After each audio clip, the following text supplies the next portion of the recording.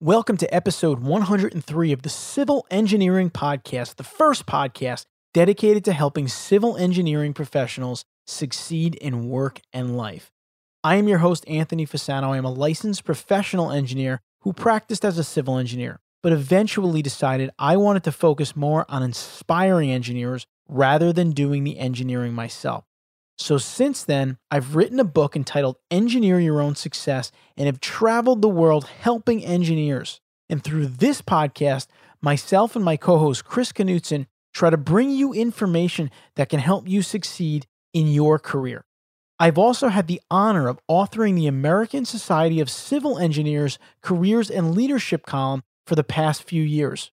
Now here's a short preview of this episode in which I'm bringing you with me behind the scenes of the recent Port Authority of New York and New Jersey conference in Midtown Manhattan. This was the 5th annual conference of its kind, which was presented by E&R. The conference serves to highlight new and existing construction projects in the New York City area. The Port Authority Board of Commissioners approved the agency's 2018 budget consisting of $3.2 billion for operating expenses and $3.4 billion for capital expenses. And really, this conference serves to help companies who want to work with Port Authority to learn how that process works. Now, here's a preview from one of my interviews at the conference. This is a preview from Keely Thibodeau of Landmark Consulting's interview, where she talks about something you should be aware of if your clients want to gain federal funding for damages to their property or projects from natural disasters. For example, there may be some deferred maintenance items or some other enhancements that the owner may want to see on a project. But in order for the owner to get reimbursed from the federal government's really only interested in those damages that are directly related or caused by the disaster event itself. And I think that that's something that is frequently overlooked. My co-host Chris and I both believe that in order to be the best civil engineer you can be, you must consistently get better. Get better at your craft, your people skills, and as a leader. And that's why we publish this free podcast to help you do just that. In this episode, as I mentioned, I'm bringing you with me to the Port Authority Conference, where I will be talking with several guests to get their view on the state of infrastructure, but also tools and strategies that you can use on your projects. And we decided to make this a one-episode extension of the infrastructure series that we previously did and we'll link to in the show notes for this episode. I covered a lot of interesting topics with these guests, from smart landscaping features that serve as safe barriers to things you should know about disaster recovery when designing your projects, as I mentioned before. And we'll even cover a software that will help you to ensure that all parties on your projects are looking at the latest version of the project plans. And believe me, I know how important that is for my time practicing as a civil engineer. Before we get started and jump into these interviews, this is a free show and our sponsors help us to keep it free. So please support them. Now I'd like to recognize our sponsors for this episode. Firstly, Red Vector. Red Vector, a Vector Solutions brand, is a leading provider of online continuing education and performance support solutions for the architecture, engineering, construction, and facilities management fields. When you train with Red Vector, you'll be in good company with the other industry-leading organizations and professionals who have chosen to reduce risk, ensure compliance, hone skills, and meet their CE or PDH requirements. More on Red Vector later in this episode. And I'd also like to thank Red Vector for sponsoring our entire infrastructure series, including this additional episode. I'd also like to thank our other sponsor for this episode, PlanGrid. Do you feel disconnected from the field? PlanGrid can help. With PlanGrid, everybody works from the latest plans and documents. And because PlanGrid is so incredibly easy to use, everyone from the field to the office can collaborate throughout construction. This means immediate answers, less confusion, and a complete living as-built that makes turnover a snap. See for yourself why PlanGrid has been used on over 1 million projects and is loved by construction teams around the globe. Learn more and start a free trial today at plangrid.com. And you'll hear from Matthew Diesner a little later on from PlanGrid all about the application during our interview segment. All right, now let's head to the conference. Civil Engineering Podcast. Civil Engineering Podcast. All right, so I'm here at the Port Authority of New York, New Jersey conference, and I'm speaking with Jonathan Berry from Marshalls LP North America. For over a century, Marshalls has been manufacturing and supplying superior hard landscaping products for roads, buildings, and open spaces. Jonathan is an experienced executive with a long and demonstrated history of working in the landscaping industry, the built environment, and building materials industry. He's also skilled in landscape design, water management, traffic calming, street furniture, and natural stone. Jonathan, welcome to the Civil Engineering Podcast. Thank you, Anthony. I'm happy to be here. So, we're here today, Jonathan. We're talking about construction projects. We're talking about infrastructure. And your specialty is landscaping, kind of the exterior of these projects, one of the exterior components. Our listeners are civil engineering professionals. Often they're designing projects, work on a lot of infrastructure projects. What do they need to know, or what should they be thinking about in terms of landscaping with some of these infrastructure projects, whether it's new products or different things that maybe are evolving and coming out? The question here is really, for Marshalls, we've always been a design-led solution manufacturer, very much a collaborative approach with our designers and engineers in the industry. And we've learned and evolved our products through this collaborative approach, that rather than almost enforce what we think is the right approach, we've then evolved and developed our products to fit what actually the market requires.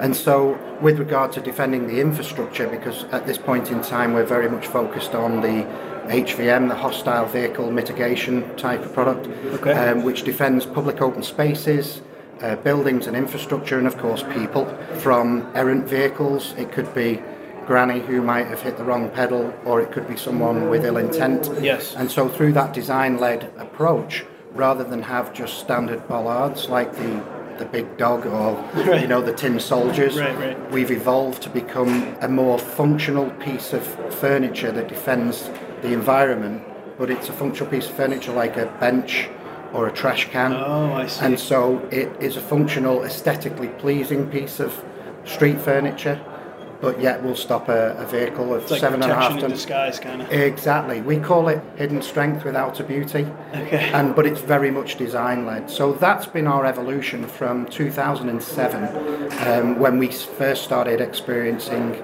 this type of phenomena in the UK and Europe. Sure. And that's very important, of course. When you're designing a project, your clients, your end users, the owners of the property, whatever they may be, they're interested in the way it looks, of course. They're interested in the aesthetics, which is often kind of a source of, struggle for engineering professionals, because we want to make sure the design works, it's safe, it's conservative in certain ways. The owner wants to make sure that it looks good, it's functional. The people that come to their park or the road or whatever it is, they're happy, they like it, whether it's a government agency or whatever the case may be. So it's good to hear you say, Jonathan, that it's becoming easier to make things safe but not sacrifice on the aesthetic side of it. That's correct. And the other thing is, again, through evolution, as I said earlier, we started our journey in 2007. We actually experienced a vehicle-borne attack on Glasgow Airport in Scotland. Wow. And it was a homemade bomb in a Jeep and was driven through the front doors of the departures lounge. So that was our journey, and so the initial knee-jerk reaction is put big lumps of steel down and concrete blocks. Right. In actual fact, they look very ugly. They often don't work, and so the business owners and also the government preferred this softer approach that would give an aesthetically pleasing finish and look, yet protect the building and the environment and the people travelling through that building. Without causing any alarm or distress. So we evolved and developed a range of furniture that kind of encompasses all of that. So it's a functional, it could be a trash can. Right. And so it's functional, you put your litter in it. Or, as opposed to just a steel barrier. But if someone with ill intent would seriously, the 7.5 ton vehicle would be stopped in 4.5 feet of impact. Yeah. So that is a real hardcore piece of engineering, yet a functional piece of furniture that aesthetically looks pleasing and won't distress any of the travelling public. And that's the way the British government has evolved, working with ourselves.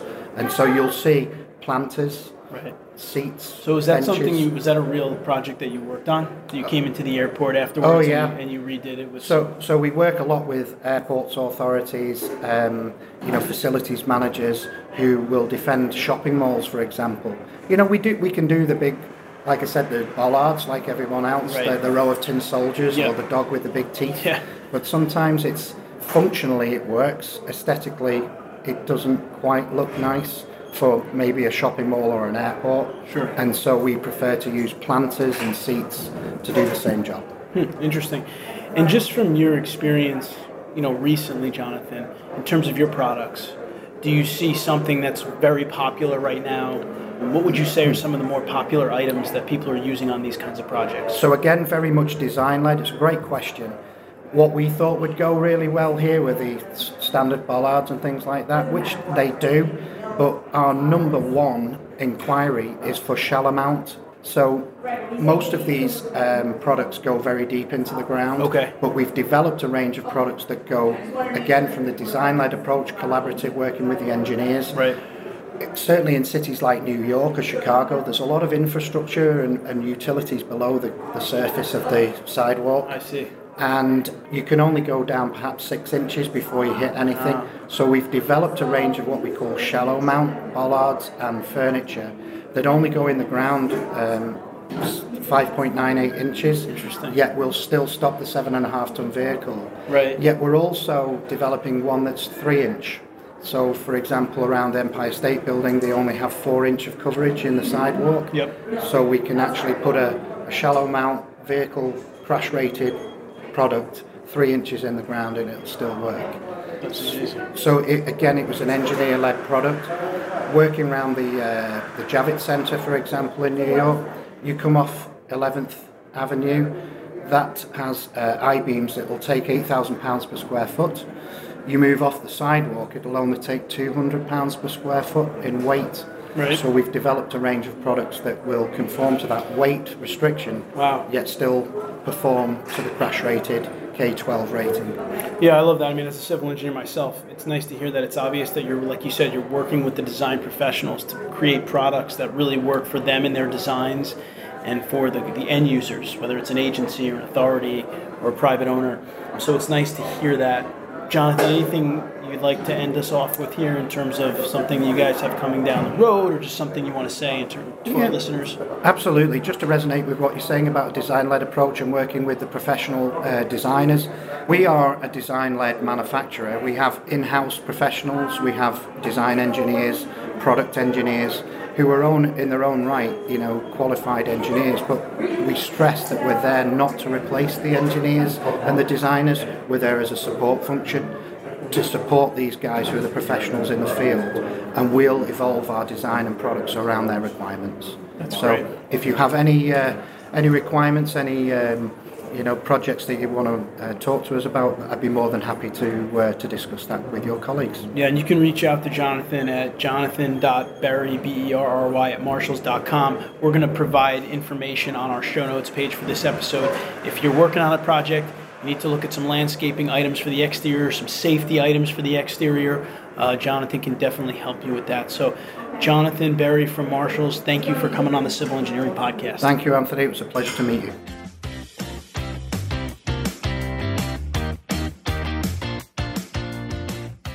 All right, now here at the Port Authority of New York and New Jersey Conference, I'm speaking with Keely Thibodeau of Landmark Consulting. Landmark Consulting is a limited liability company registered in the state of Louisiana, founded and headquartered in New Orleans in 1996. They offer boutique-style program and project management, disaster recovery, which we're going to speak about, federal funding compliance, and architectural services. Keely herself is a licensed registered architect as well as project management professional with 20 years of experience in the field of architecture, planning, program, project, and grants management. She has executive management experience with government-funded capital programs and large-scale portfolio management. Keely, welcome to the Civil Engineering Podcast. Oh, thank you, Anthony. All right, so Keely, you're here at the conference. You do work with the Port Authority. You do work on these large, whether it's infrastructure types of projects, and one of your areas of specialty is disaster recovery. Yes. Which is what I'd like to talk to you a little bit about today. Our listeners are interested in these projects usually from the design side, and I'd just like you to talk a little bit about what disaster recovery means today for the design side, the designers in the AE industry when thinking about these projects. Sure. Typically when we advise clients on setting up projects, particularly on the design side, is that the disaster-related damages really need to be kept separate from the other damages that a designer may need in order to complete a project. So, for example, there may be some deferred maintenance items or some other enhancements that the owner may want to see on a project. But in order for the owner to get reimbursed from the federal government's really only interested in those damages that are directly related or caused by the disaster event itself. And I think that that's something that is frequently overlooked. And what actually happens is that the designer fulfills their portion, they design the project, and then the owner has trouble getting reimbursed from the federal government because they can't tell the difference between the work that was directly related to the disaster and the other work that the owner elected to do at that time because it just made sense to make it all one project. I see. So we try to get in there as early as we can to advise designers of that so that they may even to keep the scope of work separate. And so that's something that a designer would have to know during the scoping phase of the project. So even during change orders or changes, as changes occur in the project, they really have to be clear about the changes in scope and determine the cause of those changes in scope. So if it's directly related to the disaster itself, they find additional flood damage, for example, then the designer needs to make a note of that so that their compliance or grants management department can recoup the additional money from the federal government. That's really interesting. So basically what you're saying is when you're working on a project, let's say designing a project, it's better to have the project in separate components if you have a specific disaster, something related to disaster recovery, or? Yes. So could you give us an example? Yeah, absolutely. So, for example, I think the Holland Tunnel project was one of the case studies that we used when we developed our plan for the Port Authority. There were certain line segments that were not disaster-related damage that were already planned as part of using regular capital funding, but there were other line segments that were clearly resulting from the flood damage. I see. It made that project a much larger project.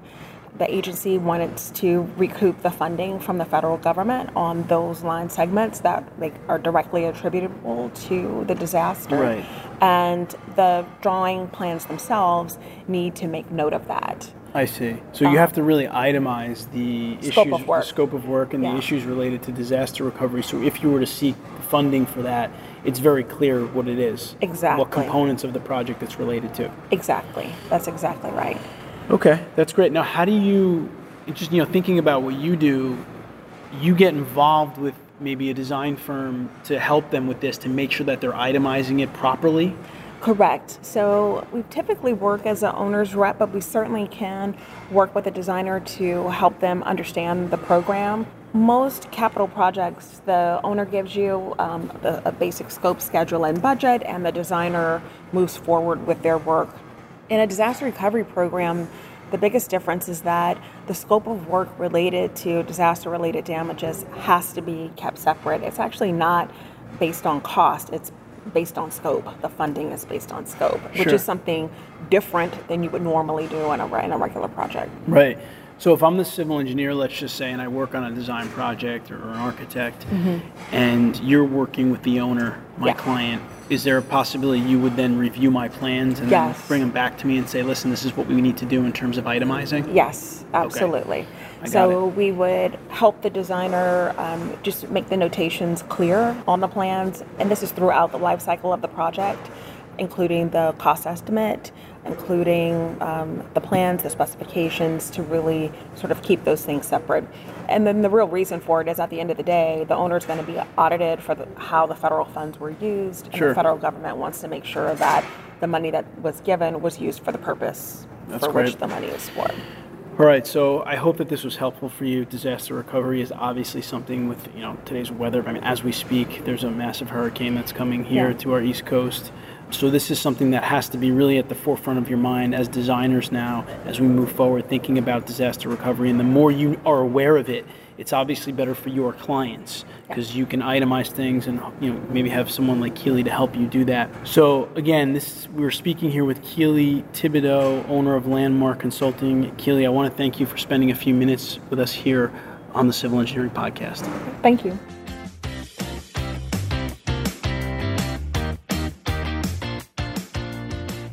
All right, now at the Port Authority of New York and New Jersey Conference, I am speaking with Matt Diesner from PlanGrid. PlanGrid builds simple, powerful software construction teams love to use. The company's mobile-first technology gives general contractors, subs, owners, and architects access to information in real time, enables great collaboration, and provides actionable insights.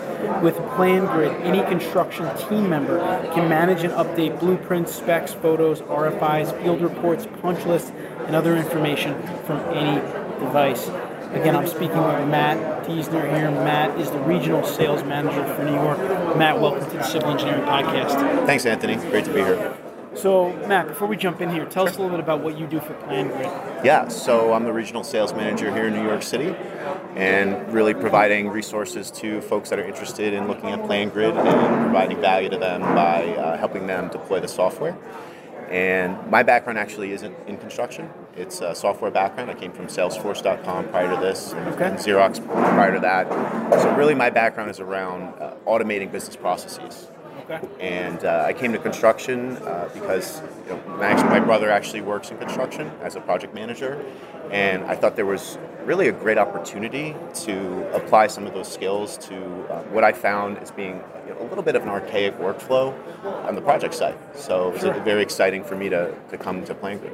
Sure. I mean, I'm being a civil engineer myself. I know that obviously our projects have a lot of people-driven components, so you're not going to automate those types of things, but there are many things on projects that can be automated. And one of the things that we're going to talk about with Matt today is project documents, because project documents can be a huge source of challenge, huge source of errors, miscommunication, scope creeps, etc. if everyone is not on the same page and using the same document. Yeah. So maybe you can talk about that a little bit and some of the things you guys are doing to help to alleviate that challenge. Yeah, absolutely. So I think one of the biggest challenges is version control of documents. For example, when a new revision comes out of a drawing, how do you cascade that out to the field all the way down to the subcontractor level? Right. And the way that's done today is really through email or like a file server, Dropbox type of thing, which leaves an opening for human error, which could lead to rework and things like that. That's going to slow down the project and really reduce the margins for the folks that are managing it. So what PlanGrid does is we actually have a system that allows a simple upload of revisions. It will read the title block, and if it's a new revision, we'll leaf it in on top of the older version, and then actually push that out to the entire project team. So if you're a foreman in the field, without having to check your email or Dropbox or whatever, you can wake up in the morning, theoretically, go to the job site, open up that drawing, and it's the most recent. Right there. It's the most recent. Absolutely. That's great. And I know just from working on projects myself in the past that can be frustrating when you're talking on the phone with someone and they're looking at a different set of plans than you, and you're trying to work something out or work at a dimension or a material or something along those lines. So that's great. And talk about implementation of this. Do you guys help? Are you involved in the projects, getting feedback from people on how it's working? Yeah, so it's really about training, because PlanGrid is meant to be self-managed. You do not need to be technical at all to deploy the software. It's software as a service, so it's cloud-based. We have apps for iOS, Android, and Windows, so you can just download those from the appropriate areas online. So the app pushes out the versions. The app is the app is how you access it in the field. Yes, and the way that you would, if you're an administrator, you would use our portal, our web-based portal, through like a browser or something like that. But it's a very simple drag and drop process. And then again, we have an OCR technology that reads the title block. It will index the drawings also by trade. So if you need to filter out ground floor architectural drawings, you can do that very simply and easily by those tags that are applied automatically. That's excellent. And do you get feedback regularly from the users, and how does that work in terms of whether you have to improve it or how it's working? Yeah, that's a great question. So we work very closely with our customers. Our product team is great about receiving feedback. In fact, we have a generic email address, features@plangrid.com, that accepts any and all suggestions, and we frequently meet with customers trying to improve the product, and I would say we iterate, meaning we offer new updates to the product and features every several weeks. Oh, wow. Yeah, so it's very responsive to customers in that respect. That's great. What are some of the things that you've heard from customers, just feedback in terms of how it's helped them with their projects? Can you share some of that? Sure. So I would say ease of use. Construction industry has traditionally resisted technological adoption, and it's because folks have been doing things for so long with paper, etc.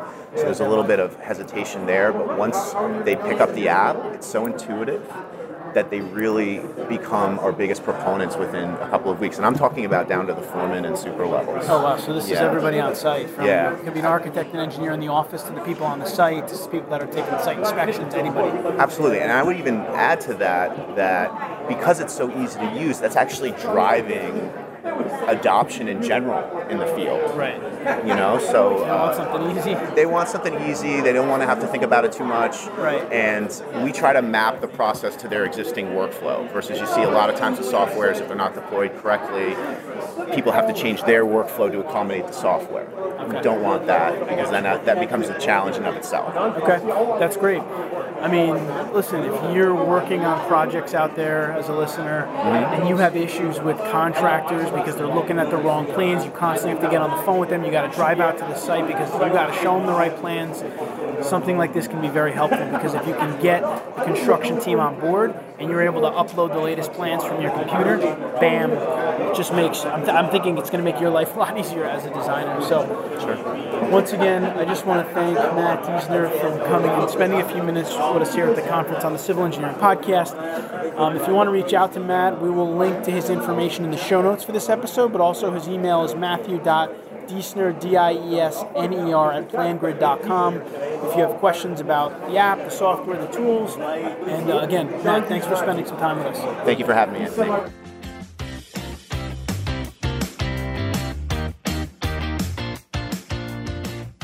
All right, next up at the Port Authority of New York and New Jersey Conference, I'm really excited to be talking with Maxine Hill, New York Area Manager at WSP USA. At WSP USA, their expertise lies at the intersection of the infrastructure and the skylines they have helped to shape from coast to coast, which is what we're talking about today. They can meet your needs with cross-disciplinary services across multiple sectors and markets, including advisory, buildings, water and environment, energy, and transportation and infrastructure.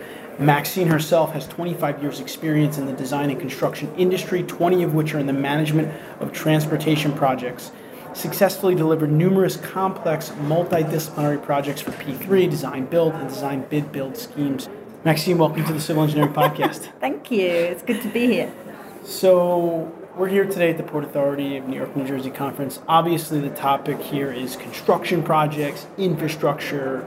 You're an area manager with WSP. You're working on a lot of big projects, I'm sure. Our listeners are, of course, civil engineers. They're working on design. They're working maybe in the field on these projects. From a big picture perspective, being that you work on some of these bigger projects, you work for a large firm, what are you seeing in terms of infrastructure projects that's either different or, things that people should just be aware of today, or kind of what's going on out there? Okay, well, it's a very exciting time at the moment in the engineering and construction business. There's so much work here at the moment, lots of really exciting projects, big projects, but also lots of small projects. A lot of the agencies that we work with here in New York particularly have big programs of work to, improve the infrastructure in the city and the region. But, one of the big changes that we're seeing is the procurement methodology. All these agencies are embracing design build, embracing alternative ways of doing it. And that's a change for everybody. Traditionally here, everything's been design bid build, where companies like WSP have worked directly for the agencies to do that design. and now we're seeing a move towards design build. So for engineering companies, it's an interesting position because we can work for the owner and do like the preliminary engineering, or we can choose to go work for the contractor. But the thing that's different for everybody in that situation, not just the designer and the contractor, but for the owner as well, is that you want to do it faster, you've got to do it quicker, but you've got to work together differently. And pace is something else that is a real differentiator now. Sure. We've got to be able to do what we do, but do it ever more quickly than we used to do before. Yeah. Do it faster all the time. Obviously, the quality has to be maintained. So for, engineers that work for firms like ours, or all firms, being able to deal with that pace and being able to deal with different clients is something that we've all really got to get our arms around, because it's not going away, Yeah, absolutely. I mean, the pace of things is making it more stressful for engineering firms and professionals, because obviously what we do is you can't mess up. I mean, people's lives are at stakes. So now that you have to do things quicker, really makes it more on the manager and on the teams to deliver, to work better together, which we're kind of going to transition into talking about next. But I just want to, just back to what you said, these are things as designers that you need to think about, is the procurement processes and the delivery processes, that if you want to be a well-rounded engineer, it's not just about understanding the calculations and the different materials that are out there today, but it's also understanding how the projects will unfold and how they'll be delivered. So Maxime makes a really good point that you need to think about these things. And can I just add to that? Absolutely. I mean, as well, it's also about understanding, I think, the whole process. The best engineers are ones who understand, what's important to the client, what's important to the contractor, and what information they need when they need it, because they need information for different things.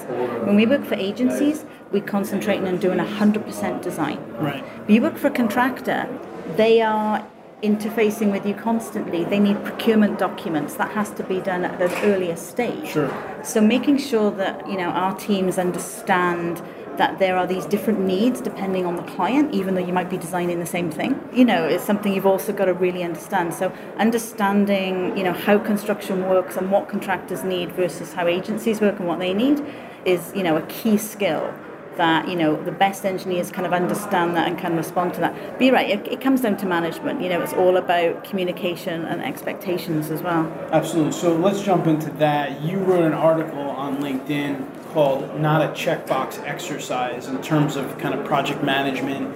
And I'm going to just read a quick couple sentences here from it. When you consider the phrase project manager, it is easy to forget that the word manager means not just the management of the process, but also covers the management and leadership of a team of people. Indeed, we can follow a process and check every box and claim that the project was delivered on time and within budget, but ask the team that delivered your project and they may claim that you were an okay project manager. Why? Maybe because of the people side of it. So I really like that a lot, because I think as engineering professionals, sometimes we get really tied to these checklists and this idea of we did this, we did that, we checked the plans, we checked the CAD, we did this. And we're forgetting that there's a people side of the project, and really great managers work well with people. So maybe you could speak to that a little bit and your experience with that. And I think it is key, and for me, the reason I wrote that article was because process is really important. The quality of what we do. You said, what we do, it matters that it's right, and that it's. But process for me it's something that supports the outcome. We don't do engineering to fill out forms, right? And to what we're doing is we're creating a design that's going to be constructed, and the forms and the process and the bureaucracy, if you like, are there to support it. But they cannot and should not be the sole reason, and that's something that we can fall into, which I try and pull it back. But so for me, it's about the people. It's not project managers have responsibility for making sure all those processes are kind of taken care of. Right. But as I said, you can do all of that and not have a great project. Whereas you can be okay at that stuff. I would claim myself in that category. But be a much better project manager, because at the end of the day, a project, what we do is projects. It's WSP. That's what we do. Right. And we always say 85% of our assets walk out of the door every night. Right. That's a pretty risky place for a company to be. So we need those people and we need their expertise. But when you're managing a project, you're pulling those people together. it's about making sure, people are good engineers, but the things that go wrong on our projects are, where we don't communicate with each other. So the project manager's job for me, or the manager's job, is to care about the people. Right. Make sure the people are looked after, they feel engaged, they feel involved, such that, they're talking to each other. And I just think it creates a great project. The pace that we talked about earlier, the fact that we've got to do things faster now, these things become even more important. Right. People get stressed out. People get stressed, so you need to create that kind of community, that engagement, because some of the projects we've worked on, I'm in total admiration of the stress and the determination, the hard work that goes into creating deliverables. Yeah. And you can't make people do that. Right. You can only ask. They have to want to do it. They have to want to do that bit. And so creating that culture where people are engaged with you and engaged with the project and have that determination to see it through is really, for me, what the project manager's main focus is. All these other things, the financials, that's obviously vital. Right.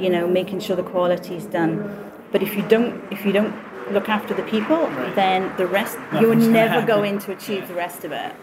Did you write that article because you see that as a challenge for many engineers? Was it something that you saw, or was it just something that was important to you? It's something that's important to me. The reason I wrote it was that last year I took part in a few events talking about project management specifically. Okay.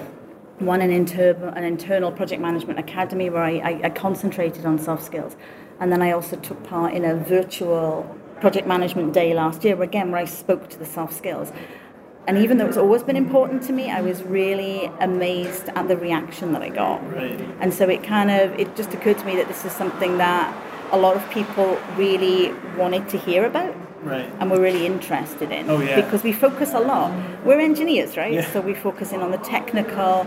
Everyone's very practical. So it just seemed to me a side of our business that there was a lot of interest in, which prompted me to do it. And we know that, just from whenever we do engineering management training, there's always so much interest because people are like, oh, engineers need the management skills, but it's hard for them to find them. So that's like one of the questions I want to get here as we start to wrap up is, okay, someone's listening to this podcast, they're a young civil engineer, young project manager, whatever the case may be, and they're hearing you and they're saying, thank you, I get it now that I got to work better with people, right? How do I do that? How do I work on those skills? So I think you've got to treat people as individuals. You've got to respect people. And, things that I was always taught, my background's actually in construction. And so a lot of the lessons I learned then I still carry with me today. And, one of the key ones, and I think I put it in the article, was that, I was always taught that my job as the project manager was to go out there and make sure that everybody else felt better about what they did. That's great. Even if I was having the worst day ever, that stayed in my office. Right. My job was to go out there, check in with people, help them solve problems, and make sure that they felt better about what they were doing. And that for me is just like a core thing. You particularly as you get on bigger and bigger projects, you rely on so many people. Right. Nobody can do this on their own, not even on the tiniest project. There's always a group of people involved. So you've got to manage that group of people. They've got to be important to you. You've got to treat them well. You've got to help them sort stuff out. I believe very few people come to work to do a bad job. Yeah. And so, but we all make mistakes. Sure. And so having that communication and actually being able to talk to people about what are their real issues, how can we solve it, how can we move forward, rather than just throwing stones and that gets nobody anywhere. It really doesn't get the job done. Right. Yeah, I think you nailed it with that quote about, making sure that everyone on the team feels good about what they're doing. I think, if someone asks, what should I focus on with my people? That's just a great way to answer it, really. It's a hard question to answer, but that really sums it up nicely. Focus, and that's what I always tell people too, is a lot of times engineering managers, we get caught up in our own checklist. And then we get into the weeds on it, and we have people maybe sitting in their office not doing anything, or they're stuck on something, because as the manager, you got to make sure that they're moving and they've got everything they need on a regular basis and check in with them. And if you're not doing that, if you're too focused on yourself, then you might have 3 people that are ineffective, And you might get your couple things done, but like Maxine said before, the project as a whole is not going to happen. And I'd say as well, also, you need to find time for people, which can be hard.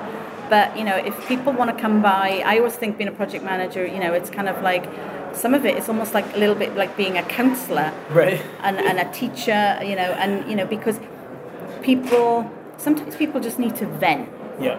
So it's also about creating a safe environment where people can come in and just talk to you about what's on their mind. And half the time they don't even need advice or they don't want a decision. They just need to express frustration. Yeah. And then they'll be like, okay, and then they can just wander off. And so it's being, having the door open so that if people do need to do that, they can come and talk to you. They can come and ask. And knowing, and I think one other thing as well, the other thing I would like to say to everybody, another important tenet is that as the project manager, is at the end of the day, you are accountable for the project. And that means that you take whatever comes. So if somebody on the project has made a mistake, your job as the project manager is to own that. You never throw anybody under the bus. Right. Your job is to stand in front of your team. Because as the project manager, you also take the glory, right? If it's an amazing project, you're going to be the one up on the stage, receiving awards and taking the glory. But your job is also, if things go wrong, is you've got to own that as well. You do not throw people under the bus. You might go and have a conversation, off to the side, but you never ever, to your clients, to other people, you don't throw people under the bus. You protect your team. And your job is to kind of take those hits. Yeah. So if something's gone wrong, you still own it. Right. Even if there's 500 people working for you. Right, and that goes back to what you said before. Think about how that's going to make your team feel, right? I mean, if they have some manager that's out there kind of protecting them and, passing even praise on to them for a project, it gets the respect. That's where the respect from comes that you really need to take control. Well, Maxine, thank you for spending some time with us. Again, Maxine Hill, New York Area Manager for WSP. Is there any parting words for these engineers out there working on these projects in these times? Good luck. Stressful Good times. luck. Talk to each other. Eat cake. Find time to celebrate the small successes. Enjoy it. And good luck. Great. Thanks so much, Maxine. Thank you so much. Civil Engineering Podcast. Civil Engineering Podcast. I hope you enjoyed tagging along with me to the conference for these interviews during this episode. I really did enjoy it. There was a lot of energy at the conference and talking to different kind of design professionals and managers and construction professionals. It was just different for me than being in the studio, and I hope that you found some value in it. Before we close out this episode, I do once again want to thank our sponsors for this episode. Remember, our sponsors help us to keep the Civil Engineering Podcast free, so please support them. Again, firstly, Red Vector. The team at Red Vector has crafted the ultimate training subscription for engineers. With the AEC Pro subscription, satisfying continuing education requirements is just the beginning. Take a deeper dive into your field of study and advance your career. Gain unlimited access to nearly 1,500 courses regularly, updated with new content, as well as license management tools to renew over 400 licenses and certifications, all starting at $399. Plus, when you purchase now, you'll receive a $100 credit towards an Engineering Management Institute online workshop. To learn more, visit www.redvector.com. I'd also like to thank just once again PlanGrid. If you do feel disconnected from the field, you want to make sure that everyone's working from the latest set of plans and documents. You heard Matt speak about it in his interview. That's exactly what PlanGrid can help you do. It's so incredibly easy to use. Everyone from the field to the office can collaborate throughout construction. This means immediate answers, less confusion, and a complete living as-built that makes turnover a snap. See for yourself why PlanGrid has been used on over 1 million projects and is loved by construction teams around the globe. Learn more and start a free trial today at plangrid.com.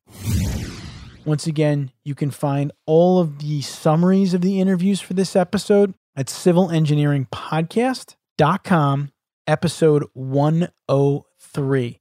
There, we'll do a little bit of a summary. We'll include everyone's names and their contact information in case you wanted to follow up with them. And I hope you like these episodes from time to time where I do go on the road to conferences, because I feel like I can get kind of a lot of different kinds of information for one episode, and we'll continue to keep them up. But if you want to let me know what you think, just email me afasano@engineeringmanagementinstitute.org.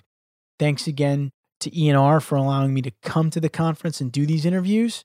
And until next time, I wish you the best in all of your civil engineering career endeavors.